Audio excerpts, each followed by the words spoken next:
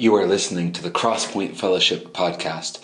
This series, called Under Construction, takes a look at how the Holy Spirit wants to rebuild lives. We're starting a brand new series this morning called Under Construction. It's the caution tape. My boys came in and was like, have the police been here? Like, I guess they've seen too many crime scene investigation shows, which makes me wonder about my parenting skills, actually. And you know, I guess they expected like a chalk line on the floor or something. Like, what's happened here? Like, no, it's construction tape, not police line tape. You know, so maybe we'll do a series someday, Under Investigation. I don't know, but this one is Under Construction. And we used to, before we got rid of satellite, my wife and I got rid of satellite TV, we used to watch a show, I don't know if it was TLC, maybe HDTV or something like that, and it was called Junk Brothers. And the idea behind this show is there was two Canadian brothers, who went curbing. Anybody know what curbing is? Okay, one person. I didn't know what curbing was until we went down to Texas and lived in Texas.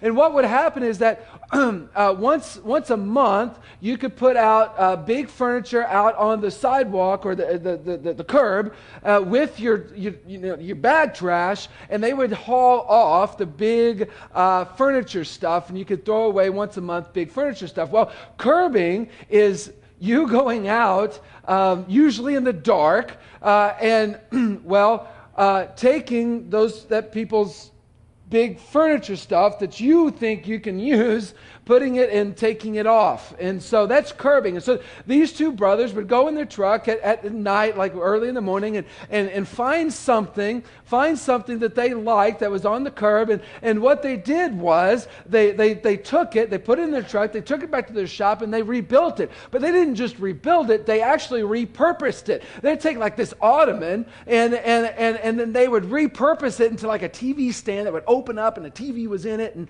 stuff. So they'd completely repurpose it.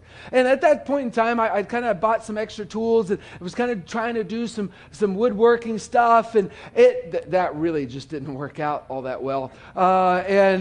So I really wasn't that good and didn't have the time to put in to become good at that. And in fact, one time I was cutting something and it kicked back, and luckily it didn't hit me. It would have like gone through me and stuff because I am so big that I can stop flying objects. And so it's just interesting, and love kind of seeing the rebuilding stuff and the rebuilding process and everything. Has anybody rebuilt anything before? What have you rebuilt? Anybody? Everything you've broken. Chances are, like, if you broke it, you probably just shouldn't try and fix it. I didn't say it worked out well. Okay, well, fair enough. You got all the pieces of the clock out there and going, awesome, I'll go buy a new one. Who rebuilt something? You did? What? Can you tell us what it is? Okay, all right. Like with Gideon, I'm afraid to ask, maybe. So you rebuilt something? Coworker's camera, awesome. Did you break it? No, he was filming his sport and the lens fell off, so I had to figure out how to get it back on.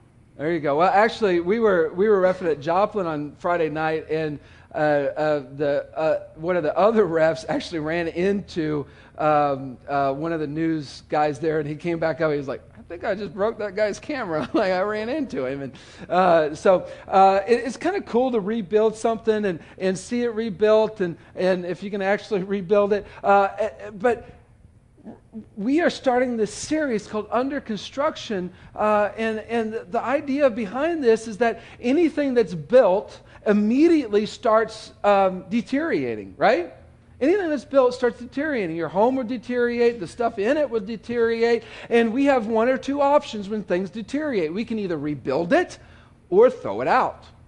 Rebuild it or throw it out. And when it comes to our lives, when it comes to our bodies, we all feel the deterioration, right? I mean, when I first started in refereeing, I could do 11 games in a weekend, and I keep going and keep going and keep going. Now I'm like 2 games a day, awesome.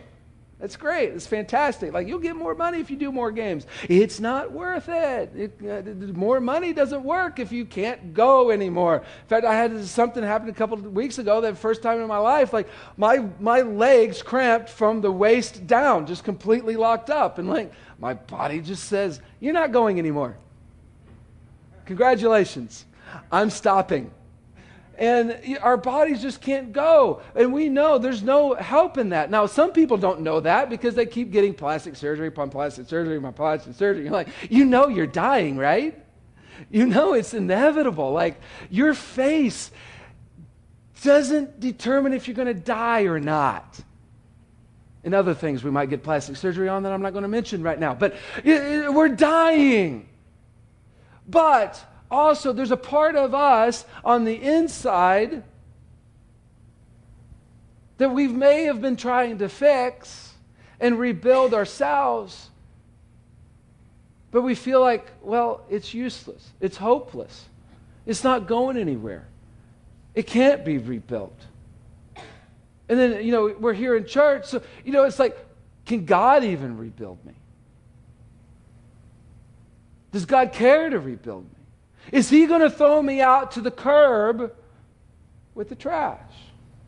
And this series is starting, this entire year, we do a year Labor Day to Labor Day, and we're kind of wrapping this up. And this entire year, we've been looking at who is God. And we've kind of done a Trinitarian thing with God, of God the Father in the Old Testament, and the characteristics of God from the Old Testament and such, and then God the Son and Jesus. And we've been looking at Jesus for the better part of this calendar year. And now we're going to look at the Holy Spirit. And some of us, well, probably most of us, we hear the term Holy Spirit, and we kind of go in opposite directions. Some of us go in opposite directions. And you hear the term Holy Spirit and that aspect of the Trinity, and we either go, oh no, you're talking about the Holy Spirit, it's all going to get all crazy in here. And then some of you are like, all right, the Holy Spirit, it's going to get crazy in here. Right? We kind of go to two opposite ends of the spectrum. And Holy Spirit, when we start talking about the Holy Spirit, we kind of talk about, and it kind of seems like Star Wars-y. May the force be with you. And we kind of see the Holy Spirit as this force that's out there, and almost really this feeling. We don't really know what the Holy Spirit's all up to. And we know that if we've been around God and been around church, yeah, he's a member of the Trinity, but what does that mean? And actually, as one guy put it in my youth group, when I was in youth group, he's like, this almost seems sacrilegious, but the Holy Spirit is kind of like the redheaded stepchild of the Trinity. He's there, but we don't know why he's there. We don't know what he does, and we may not let him speak very much.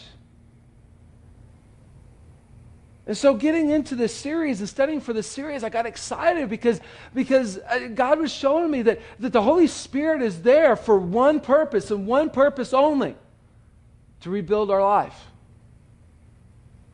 To completely rebuild our life. So the sermon title today is Rebuilt Lives. We're going to take a look generically at the idea that God is trying to rebuild our lives. But how does he do it? And ironically, maybe not so much ironically, it's the same process that these Junk brothers went through to rebuild this furniture. I think God's just put a rebuilding process together so that we can see what he wants to do with our life. So what does that look like? We're actually going to go to the Old Testament. We're going to start in chapter 37. And some of you may be like, wait a minute, I've been around church. You're going to go to the Old Testament and talk about the Spirit? Man, shouldn't we go to Acts or something? Well, God started this whole Holy Spirit thing back in Genesis 1. Getting us ready for the ministry of the Holy Spirit that we experience today. And to Ezekiel, he talked about the Holy Spirit and what to look forward to with the Holy Spirit. And in 37, and in fact, I think that some of you, when we start reading these verses, you'll be like, there's going to be like this song come to your mind. Chapter 37, starting in verse 1. Let me get this straight. Starting in verse 1. We're going to throw the words up on the screen. If you have a smartphone or tablet, you have the Bible app, you can follow along on that. We put an event together in the Bible app, and you can take notes and everything in that, or you can just crack open an old-fashioned Bible and do that. You can take notes on the cheat sheets, kind of started putting some blanks on the cheat sheets. If you like blanks, like some of you like, do this cheat sheet, but I would like a blank in there. So you can have your blankety-blank cheat sheet now, okay? You like that, Dave? That was good, right? It's nice.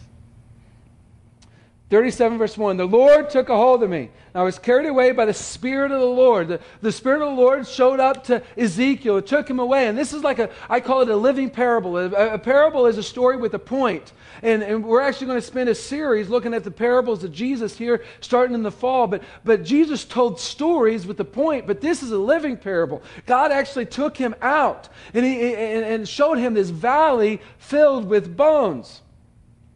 He led me all around among the bones that covered the valley floor. They were scattered everywhere across the ground and were completely dried out. Then he asked me, Son of man, can these bones become living people again?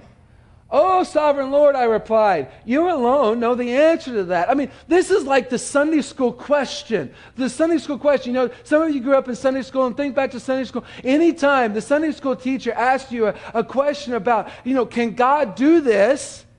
You immediately thought, the answer is yes, but I don't even know about that one. I think Ezekiel thought back to his Sunday school days and was like, can these living bones, the answer's supposed to be yes, but God, man, these dry bones that become living again, that's pretty big. So Ezekiel went to the politically correct answer, and fellas, Ezekiel can help us out some in life. I mean, the Bible's going to get real practical here in just a minute. I mean, he's like, oh, sovereign Lord, anytime you don't know anything, revert back to God's sovereignty. Oh, sovereign Lord, you alone know the answer to that. Here's how this is going to help you out, fellas. Do I look fat in this? Oh, sovereign wife, you alone know the answer to that question. See, Bible's real practical for you this morning. Like, go home and you got something up your sleeve now. Some of you wives are like, I'm glad my husband's not here this morning. But Ezekiel's like, I don't know how to answer this question, because if I say yes, God might be like, dude, they're bones. They're not going to come back to life. Or if I say no, God's going to say, look, I'm God. I can do anything. So Ezekiel just goes politically correct. You know the answer to that question, God.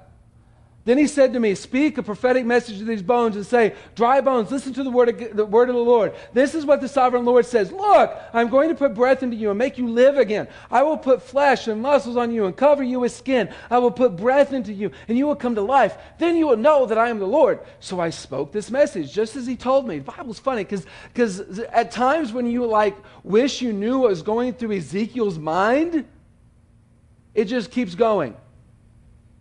As if Ezekiel's just like, all in a day's work with God, just talking to some bones, just preaching to some bones.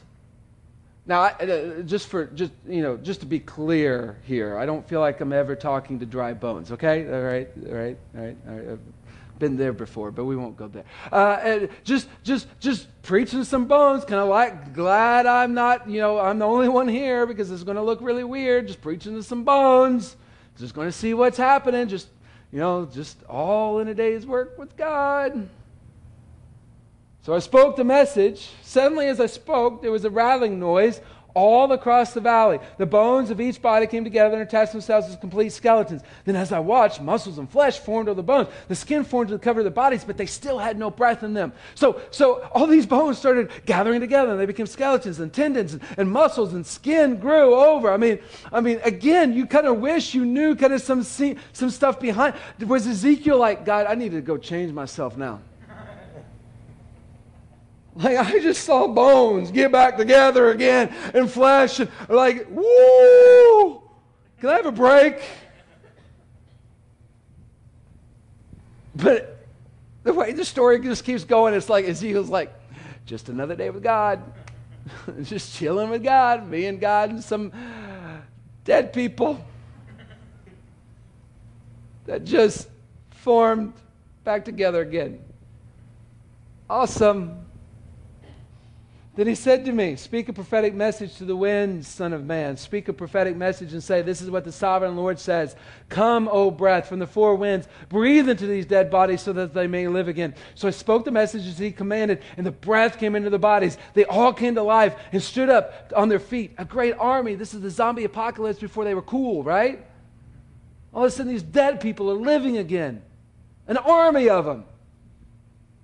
We'll get back to that. Then he said to me, son of man, these bones represent the people of Israel. They are saying, we have become old, dry bones. All hope is gone. Our nation is finished. This is a time when the people went into exile because of their sin, and God allowed Babylon to take them over and take people into exile. And actually, probably these bones were literally people who died in the Babylonian takeover. And the people... Somebody's car being stolen? Somebody need to... go... Check that out. Go beat them over the head, Susan. Take care of it. Anyway, back, squirrel. Where are we? All right. The people of Israel felt like their nation was dead, and their nation was dead because of their sin. Sin kills us. Sin makes us die from the inside out. It's that portion of us that says there is no hope. There's nothing happening. There's no hope for that alarm. Like, wow, there's nothing. Like, we were struggling with attendance anyway. Then an alarm happens and everybody's gone. Like, that's that part inside of us that says there's no hope, that I can't recover, that not even God can bring me back to life again. And that's how the people of Israel felt. Then I will bring you back to the land of Israel.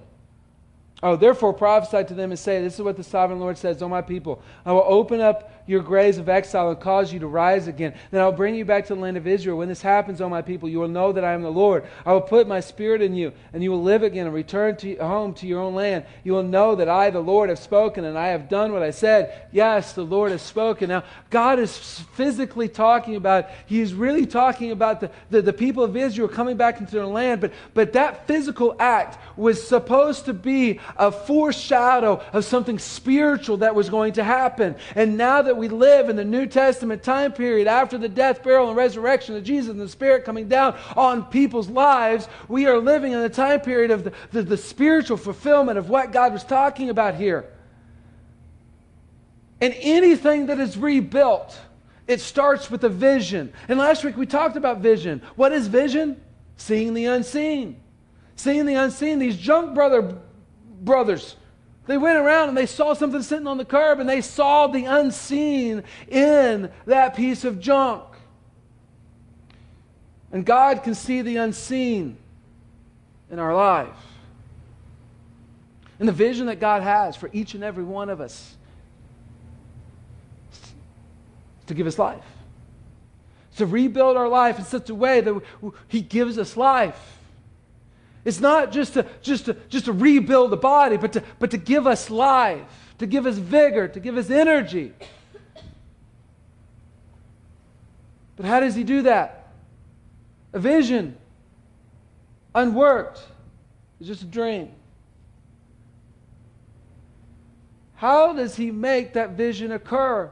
How did the Junk brothers make the vision of that ottoman occur? They put it in their truck, they take it back to their shop, and what do? They have a strategy for it. They have a strategy. It's a 5-spoke strategy, and it's the same strategy God uses to rebuild our lives. Ezekiel 36:25. For I will gather you up from all the nations and bring you home again to your land. Then I will sprinkle. I'm sorry, I started too early. Then I will sprinkle. Put that back up there. Clean water on you, and you will be clean. Your filth will be washed away, and you will no longer worship idols. He's talking about wiping sin clean. Baptism. This is the first strategy. This is the first spoke in the strategy of rebuilding anything, is baptism, cleaning. When these Junk brothers took this deal back to their shop, what do? They sanded it down. They took the old upholstery off. They cleaned it. They baptized it. Now, the physical baptism of actually physically putting somebody in the baptistry and bringing them up, that's merely a physical representation of what God is doing on the inside, that He wants to cleanse us of our sin. But we have to see sin the same way God sees sin.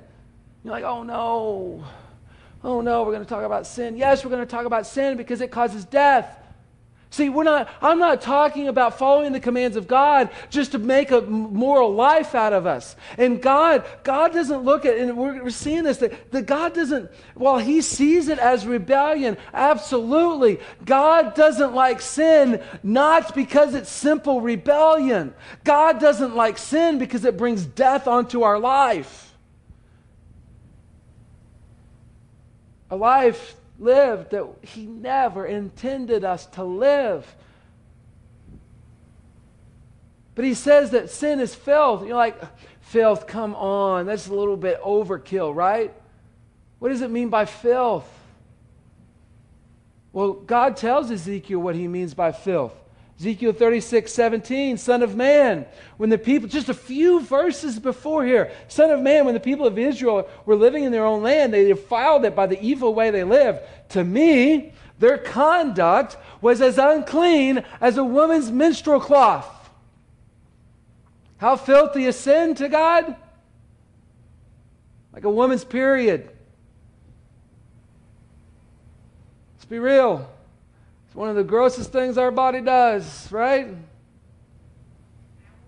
Yeah, well, I know I said that, and it wasn't working out too well there, but you know what I mean. Like, anybody, male or female, that's about the grossest thing anybody does. God's like, your sin is like a menstrual cloth. Really, other translations just say menstrual cycle. Do we see the sin the same way? But what does God say? He doesn't say clean yourself up and then you can come to me. What does He say? He says, I will clean you. I will clean you. All we got to do is go, it's gross, God. Clean me. I'm tired of it. I'm dead. I'm gross. And I'm tired of it. Just clean me. Will you clean me? That's what God wants. He doesn't want us to clean ourselves up and then come to Him. He wants us to come to Him and He will clean us up. The first spoke in the strategy of God's plan to rebuild our life is baptism, cleaning. The second spoke, 36:26, and I will give you a new heart. And I will put a new spirit in you. I will take out your stony, stubborn heart and give you a tender, responsive heart. I'm calling this rebirth. Rebirth. If we get a new heart, we're rebirthing something, right? Rebirthing something.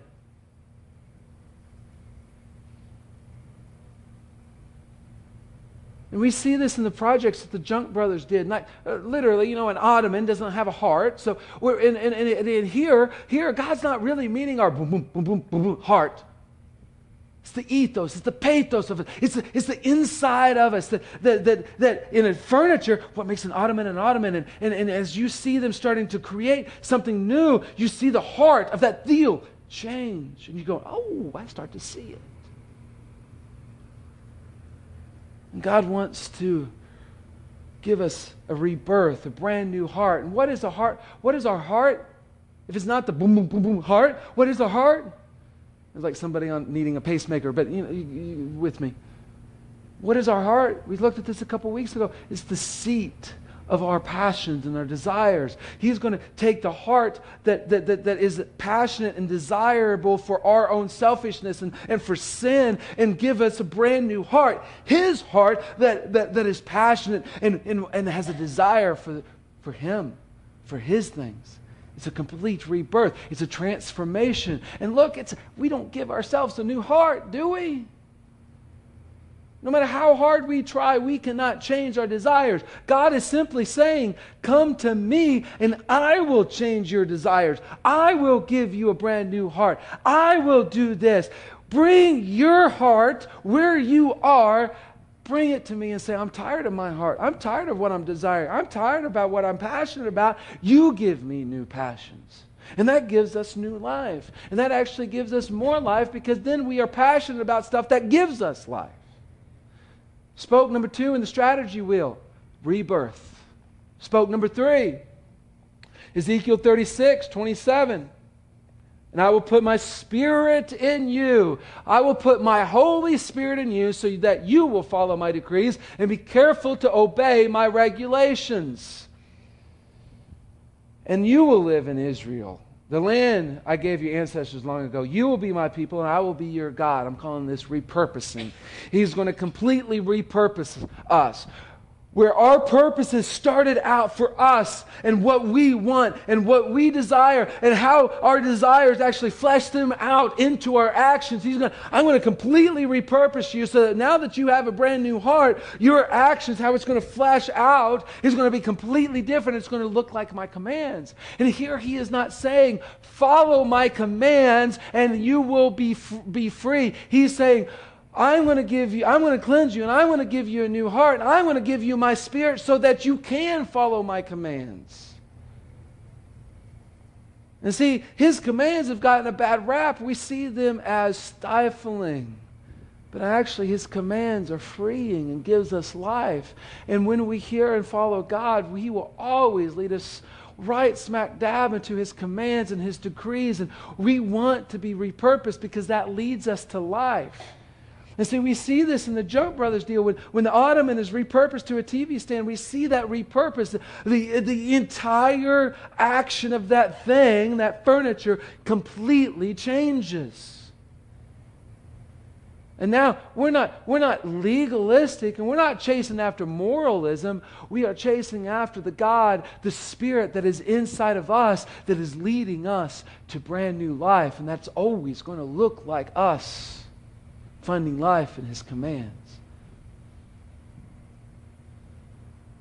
If we follow his commands, but we are constantly living in prune face, we're not following his commands.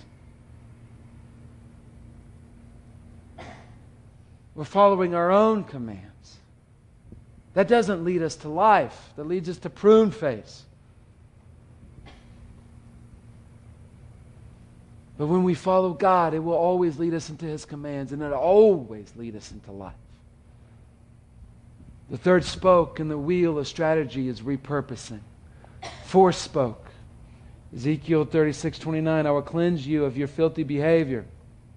I will give you good crops of grain, and I will send no more famines on the land. I will give you great harvest from the fruit trees in the fields, and never again will the surrounding nations be able to scoff at your land for its famines. Then you will remember your past sins and despise yourselves for all the detestable things you did. But remember, says the sovereign Lord, I am not doing this because you deserve it. Oh, my people of Israel, you should be utterly ashamed of all that you've done. You're like, that's nice of God to say that. That's awesome. Like, so encouraging. In the Old Testament, yes, he appears to be a little bit more direct, but at the same time, if we don't see Jesus in the New Testament as direct, we really haven't read the New Testament, or as not direct, we really haven't read the New Testament. But what God is saying here is that when I bring you back into your land and you see the harvest that I'm going to give you, you're going to be like, why did we ever leave God? This made no sense. Why did we ever leave him? The fourth spoke in the spoke of strategy, or the wheel of strategy that God has to rebuild our life is production. He wants to give us fruit. For Israel, it was a literal fruit, a harvest. But for us, now there's as many fruit. There's as much fruit that can come out of our lives as there are real fruit. And I found out the other day when I was at my parents' house, they're creating new fruit. What was it? Aprum or plum cot or something like that. Then, where my mind goes, like, how do you do that? But anyway, like they're making them new fruit. But there's as much fruit that our life can produce than real fruit and legitimate fruit. Some of you are going to be good at making money. That's fruit to use for the kingdom. Some of you And I believe there's some of you in here that have undiscovered gifts here. Some of you are gifted in evangelism, and your fruit is going to be winning souls to knowing Jesus. And some of your fruit is in the admin side, and you're just going to be good at making us run efficiently. Some of you, your fruit is in teaching and be able to dive deep with people and show them what God says. Fruit has so many different shapes and functions, and we can cross-pollinate fruit and just make a whole bunch of fruit babies here. God wants us to produce. And that's life-giving, right? That's life-giving. When we lay our head down on our pillow at night and we go, I killed it today. You're ready to wake back up and go again, right? Right? That's why, fellas, on the 18th hole, you stunk all day long. Then on the 18th hole, you get a birdie, you're like, you betcha, I'm coming back tomorrow. It's life-giving. It's life-giving. God wants to give us life through giving us fruit. Fifth spoke in the wheel. This is what the sovereign Lord says. When I cleanse you from your sins, I will repopulate your cities, and the ruins will be rebuilt. The fields that used to lie empty and desolate in plain view of everyone will again be farmed. And when I bring you back, people will say, this former wasteland is now like the Garden of Eden. The abandoned and ruined cities now have strong walls and filled with people. And then the surrounding nations that survive will know that I, the Lord, have rebuilt the ruins and replanted the wasteland. For I, the Lord, have spoken, and I will do what I say. The fifth spoke in the wheel of strategy is restoration.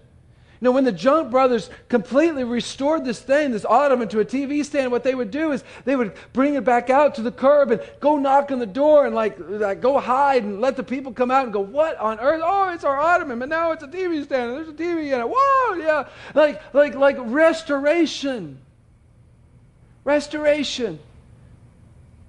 And the physical that he was telling Israel, like, your walls will be rebuilt. They were completely and utterly destroyed. Their walls will be rebuilt. Their cities will be repopulated. Their cities will be strong again. And there will be life in your cities again. And now God wants to use this image of talking about lives, restored lives. Sexual brokenness will get healed and restored. Financial brokenness will get healed and restored. Addictions will get healed and restored. Families will be healed and restored. Relationships will be healed and restored. Because that's what God wants. God doesn't want to save you so that you can sit here and wait to die to get to heaven. God wants to restore your life to something that's fortified, something that's strong, something that cannot be overtaken. And people will look at that and go, "Woo, what's up with you? You were a wasteland, bro. But now you're fortified." What's up with that? We'll get to that more in a second. But the fifth spoke is restoration. He wants to restore you because restoration leads to life and brings us more life. There's a strategy that God takes, that God gives. And it's through His Spirit. And He does this, but we have to hear and follow Him. This isn't like pray a prayer and hope for the best. This is pray a prayer and follow Him each day, and He will lead us to a fortified, strong, restored life. It's going to be hard at the first, but it was hard to rebuild those city walls. And then when individuals do this, neighborhoods will get strong. Whole communities will get strong. Schools will get strong because not everybody's not just like tossed in the wind and drum and but they're strong because they're hearing and following God. But why would God do this? Why repurpose it? Why rebuild our lives? I mean, He doesn't have to. He can just go, you made this mess. He doesn't have, why would God do this? Go back up a little bit. Ezekiel 36:22. Therefore, Give the people of Israel this message from the sovereign Lord. I am bringing you back, not because you deserve it. Like, oh, thanks, God. Awesome. Appreciate it. I am doing this to protect my holy name, on which you brought shame while you were scattered among the nations. Among the nations.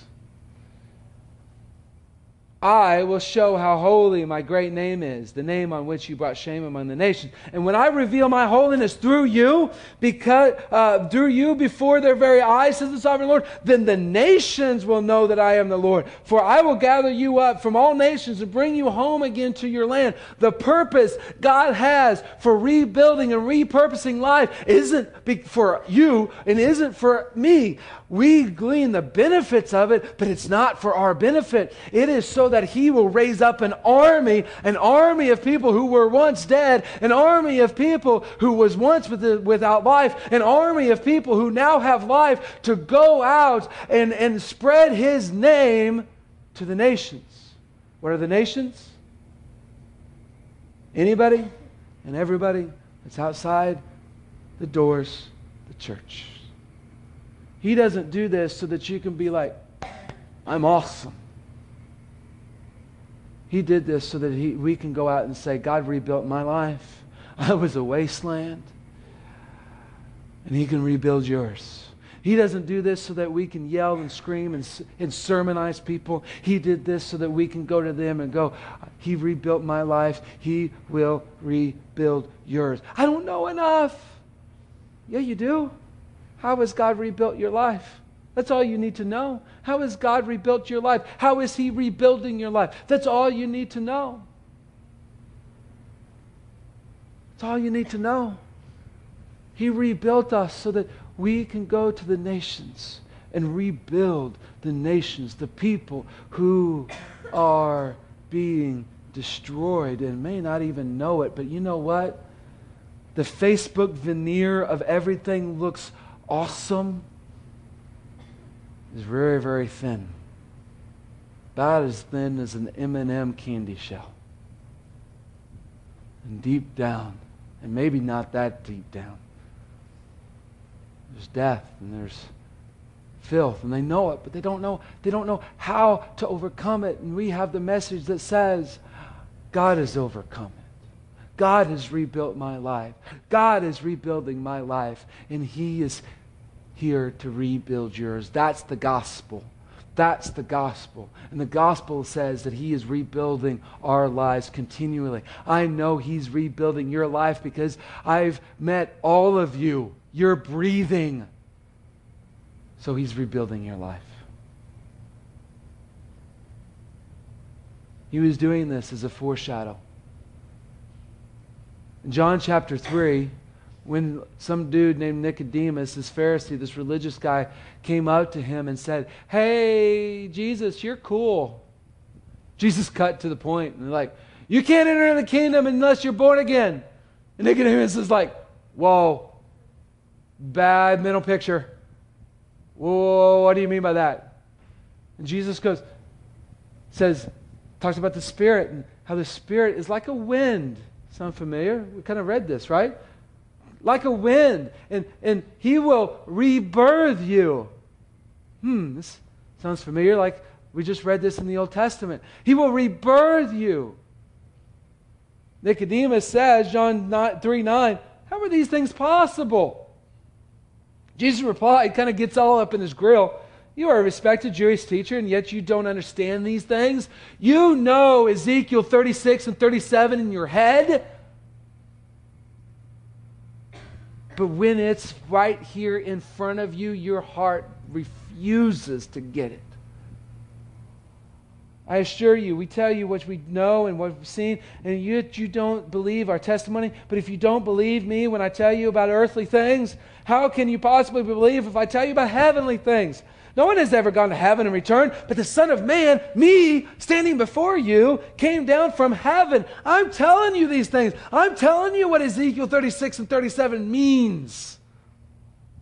And as Moses lifted up the bronze snake on the pole in the wilderness, so the Son of Man must be lifted up, so that everyone who believes, not here, but here and here, everyone who believes in Him, everyone who sees things the way God sees them and then acts on it, will have eternal life. Jesus is saying, hey, that dry bone stuff, it's here. Here. It's through me that you see that. Through me you get eternal life. Life and vigor. Now. And for eternity.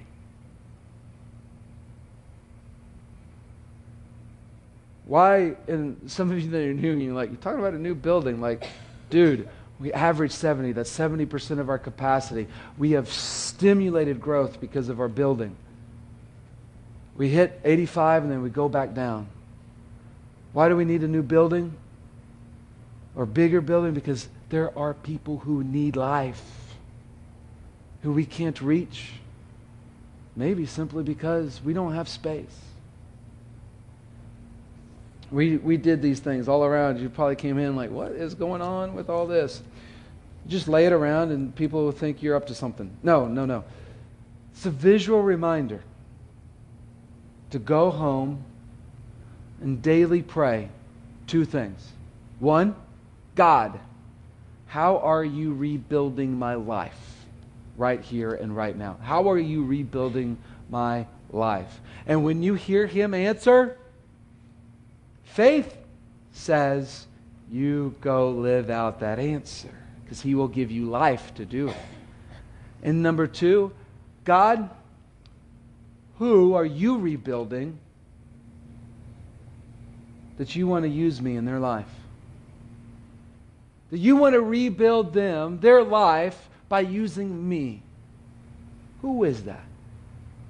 Put this, pin it on a bulletin board, your mirror, nightstand, put it in your Bible, somewhere where it'll remind you to pray for your rebuilding and for the rebuilding that God wants to use you for somebody else.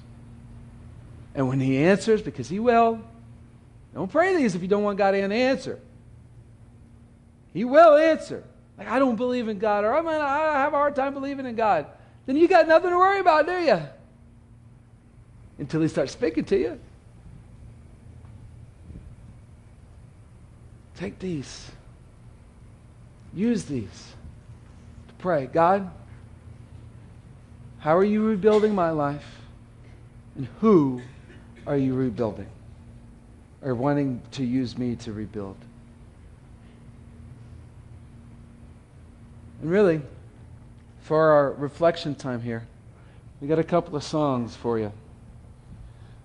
And this is time for you to actually ask God these two questions. Start doing it right here and right now. It's safe here, right? I'll be in the back if you want to talk through some of the things maybe God is speaking to you or you're wondering about or whatnot. If this whole thing of salvation is new, but you're ready, come talk to me in the back. Talking to me doesn't save you, but it helps clear some stuff up in your mind. I'm in the back so that it's safe. I'm in the back. I turn my mic off so nobody's going to hear. I'll be there and be ready to hear and talk to you during this. How is God rebuilding you? Who does He want to use you to rebuild? Let's pray. Dear Heavenly Father, Lord, I thank you for this time. I thank you that you rebuild lives. You don't require us to build up to a point. You do not want to throw us away.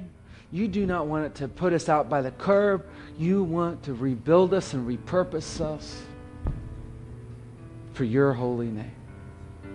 We thank you for that.